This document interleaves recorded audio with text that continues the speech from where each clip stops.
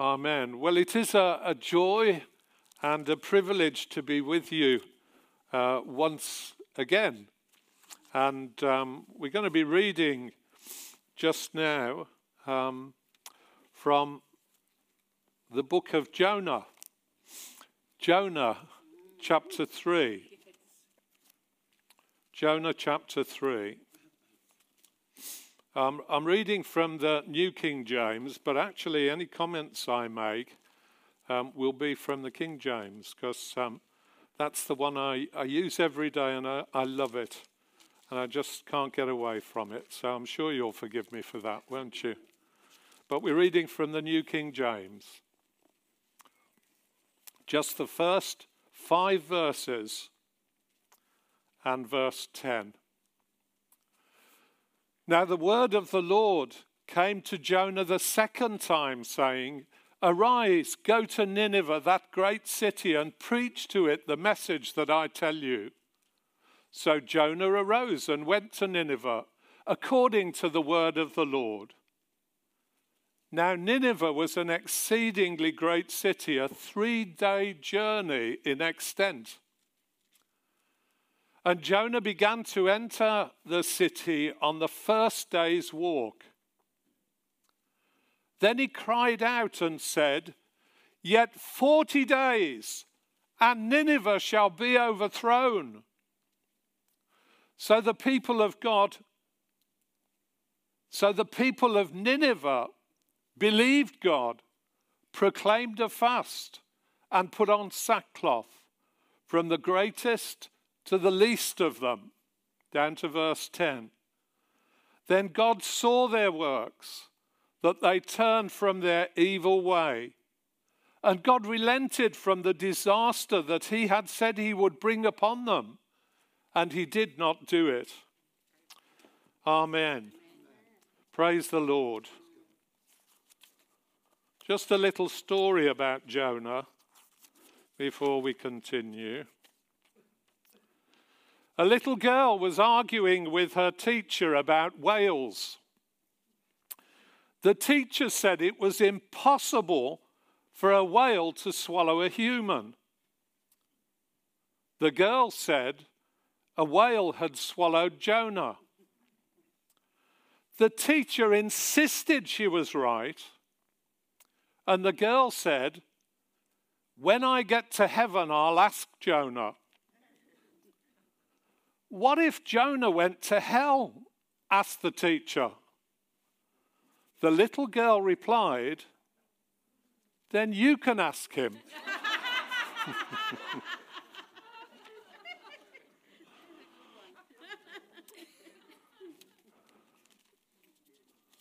I'm glad God gave us a sense of humour, aren't you?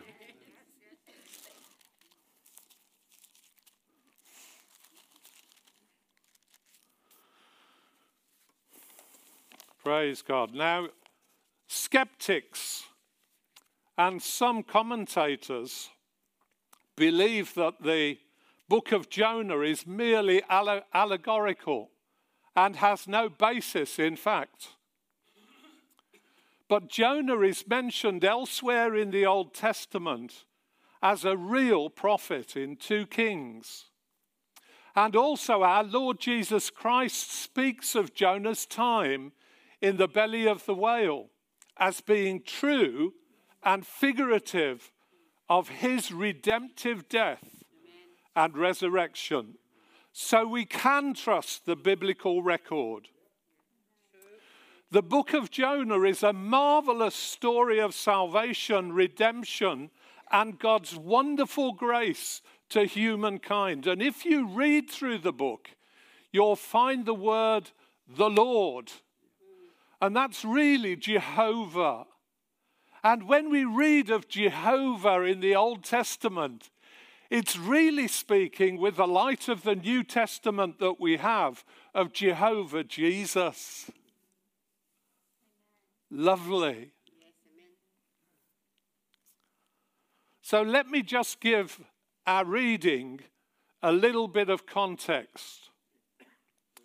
The book begins with the Lord speaking to Jonah and telling him to go to Nineveh and cry against it because of their wickedness. Jonah, however, was having none of it and ran away to the port of Joppa, bought a ticket for a ship going to Joppa in completely the opposite direction to Nineveh. Now, the voyage was not a complete success. As the ship sailed onto the high seas, the Lord sent a great wind and a violent storm, which threatened to break up the ship. Now, Jonah, oblivious to all this, was fast asleep in the bottom of the ship, while the crew were running around like chickens with no heads, throwing the cargo overboard to try and save the ship.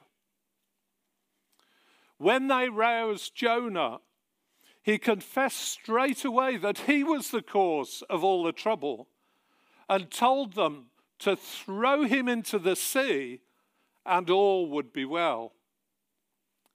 And it was. Now, just a few points about Jonah's experience here. Firstly, he chose to run away from the Lord's specific word to him.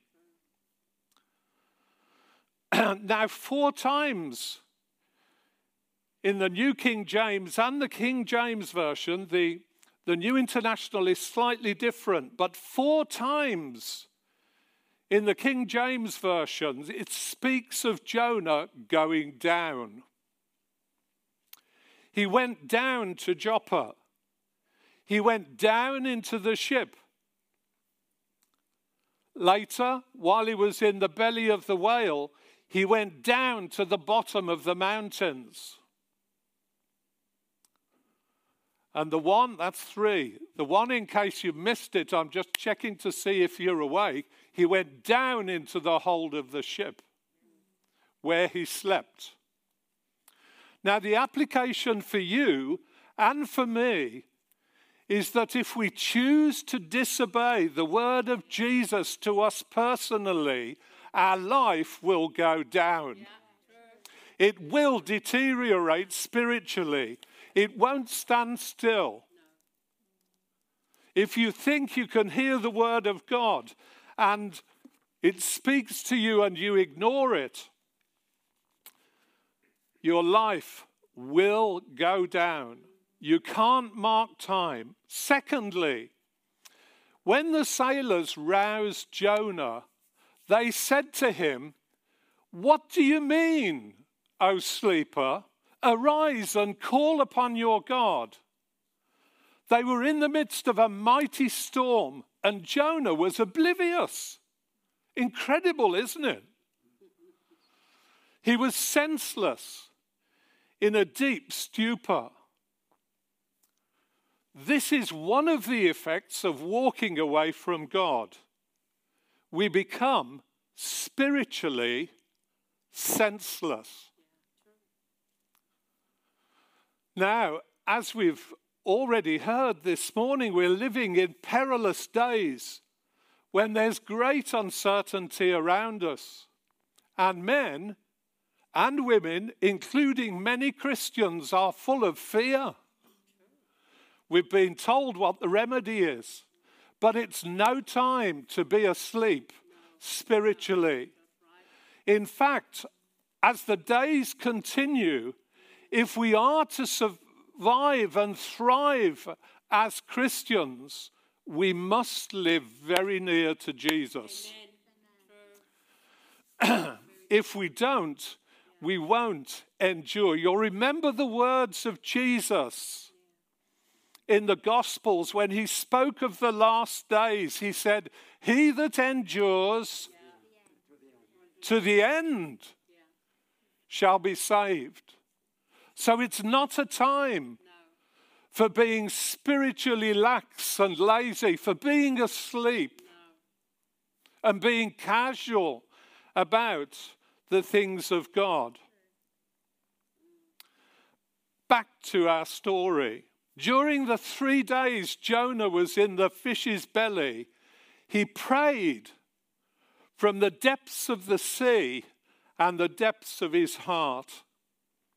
His prayer concluded with the words, "Salvation comes from the Lord." Amen. Hallelujah.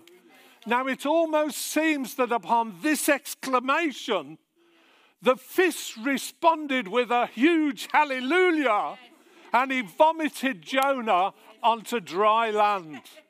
Incredible. I've heard of donkeys speaking in the Bible, but I haven't heard of fish speaking in the Bible.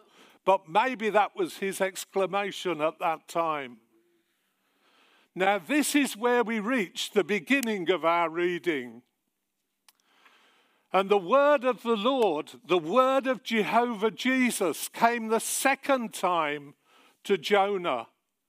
I want you to note that it was exactly the same word that came to him the first time. Now, brothers and sisters, let me give you an example and ask you a question. Do you mind if I take my coat off? If you were in business, thank you, my brother, and you asked a staff member to perform a task and they didn't do it, or you were in the home and you asked a cleaner to clean a particular area, or a decorator to decorate a particular room, and they didn't do what you asked, would you give them a second chance?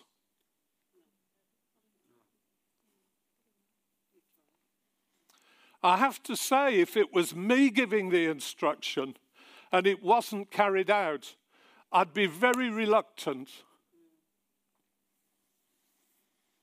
Here we have Jonah, a prophet of the Lord, who God asks to go to Nineveh and who goes in exactly the opposite direction and tries to get as far away as possible. And yet, the Lord brings his word to Jonah a second time. How amazing is this?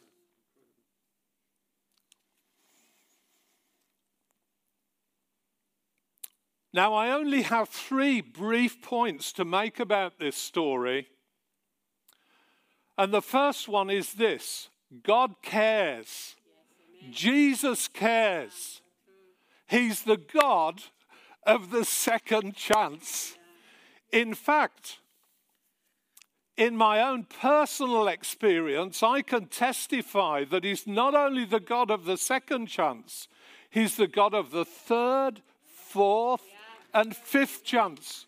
And he's even the God of the 102nd chance.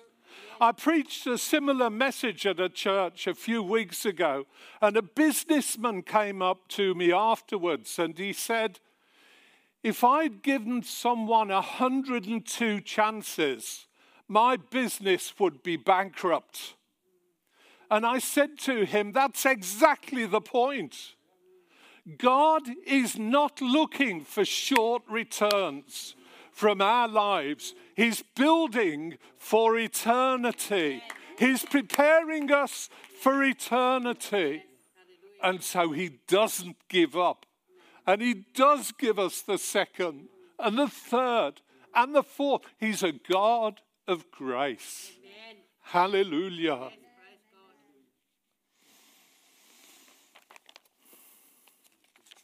It's exciting, isn't it?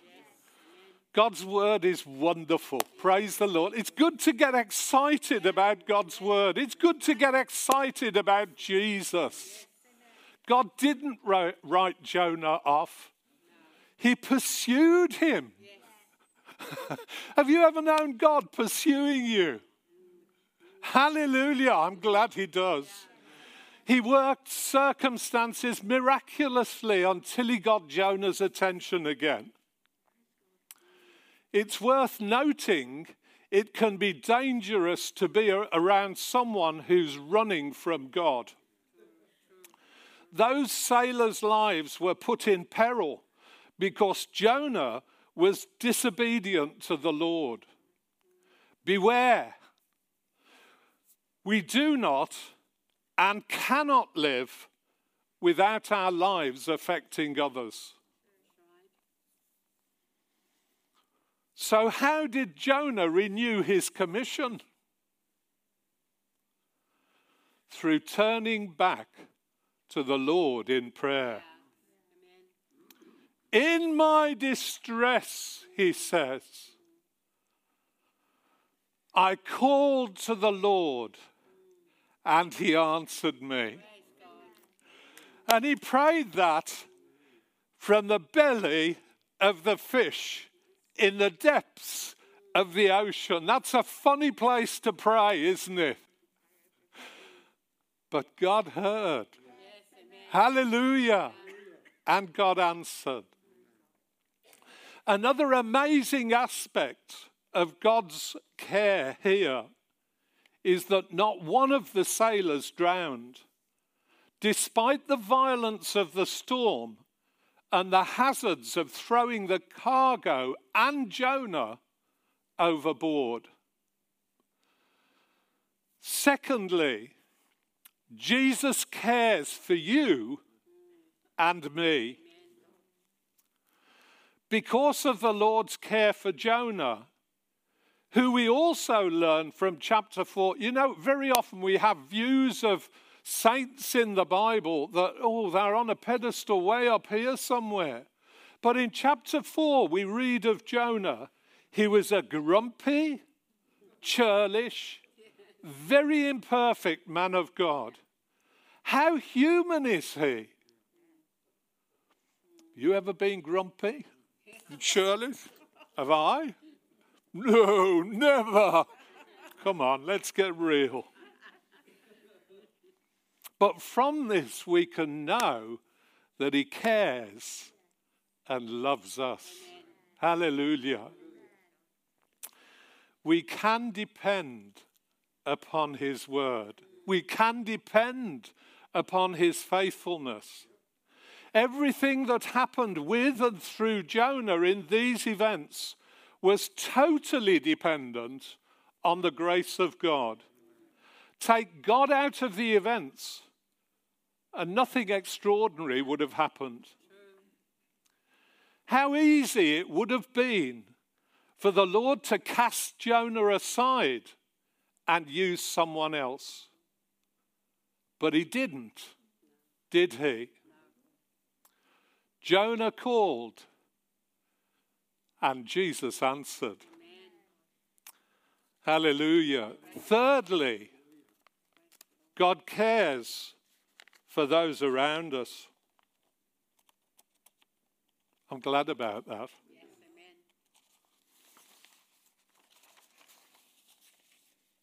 amen. Nineveh, the capital of the Assyrian Empire, was one of the great powers of Jonah's day.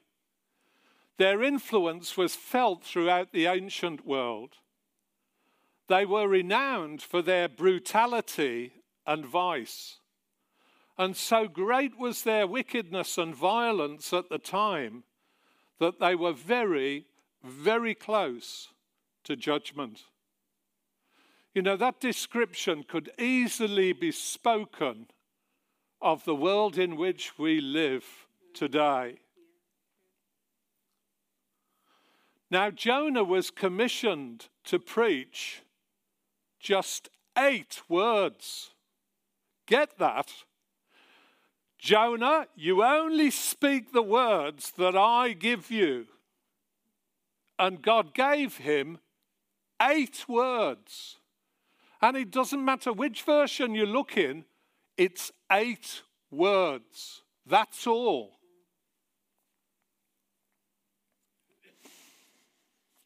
"40 more days and Nineveh will be destroyed." This he must have repeated over and over when he got to the outskirts of Nineveh and walked right through the suburbs and across the city. That's all he said. Yet 40 days and Nineveh will be destroyed. How monotonous. How boring. Just 8 words. but he was commissioned by God. So thorough was the effect on the population that word even came to the king, and in repentance and humility, he came down from his throne, took off his royal robes, and put on sackcloth. He proclaimed a fast and commanded the population to cry mightily to God in prayer. Now, many of us will remember or have heard stories of the Welsh revival in 1904, over 100 years ago, when a young man named Evan Roberts was used mightily by God to bring thousands to Jesus. The services were lengthy and were held night after night. It was reported that over 100,000 souls came to Christ in a short period of 3 months. But Jonah only preached 8 words. Is this the shortest sermon ever? And saw over 120,000 people repent and turn to God. Proportionately, that's 15,000 for every word that he spoke. That's a good return, isn't it? So what's the application for us today? In 2019, there were just over 130,000 people living around Stratford-on-Avon. The figure for Solihull, a bit further north, is 123,000. How can we reach them? Quite recently, the Bishop of Hereford, Richard Jackson, said, and I'm paraphrasing, that many churches are asking the question, how can we introduce more people to our churches and get more people to come to our services? It sounds like a laudable aim, doesn't it? He went on to say, I actually think we're asking the wrong question. We should be asking, how can we introduce more people to Jesus and get more folk to come to him? The implication for us is clear, isn't it? Now you, like me, may say, but I'm not gifted as a personal evangelist. I find it difficult to speak about my faith. Yes, that may be so. But we can drop a word here and there in season for him, can't we? Jonah didn't speak a great long sermon, and it wasn't exactly full of love and grace. But Jonah was in touch with God, despite his many failings. And he only spoke the words that God gave him. Just 8 words.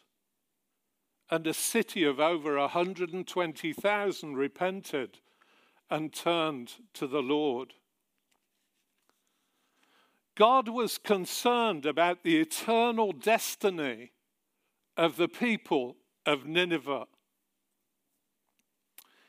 And he's just as concerned about the eternal destiny of the people around us today.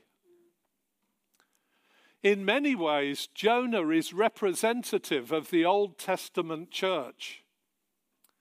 If you read Jonah chapter 1 in detail, it tells us that God could reach out and touch the lives of hardened seamen with no difficulty. He could cause over 120,000 alien people in Nineveh to repent and follow him. But the Lord had great difficulty in getting his own church in that day to obey and follow him. Will the same be said of us, his New Testament church, today? I'm coming to a close. There's a lovely, challenging old hymn we used to sing many years ago. There's a work for Jesus, ready at your hand. 'Tis a task the Master just for you has planned. Haste to do his bidding. Yield him service true. There's a work for Jesus, none but you can do. Are we ready and willing to be a part of what he wants to do today? He's the God of the second chance. Praise him. Amen. Hallelujah. Then let me encourage you to pray that God will touch and renew us afresh today and do something through us for the extension of his kingdom. If you do need a fresh touch from heaven, then do come to the front and we'll pray for you. Meet with Jesus before you leave the service today. Act on what he has told you and see him work something new in your life today, just as he did with dear old Jonah. God cares. Jesus cares for you and for me. And Jesus cares for those around us. Amen.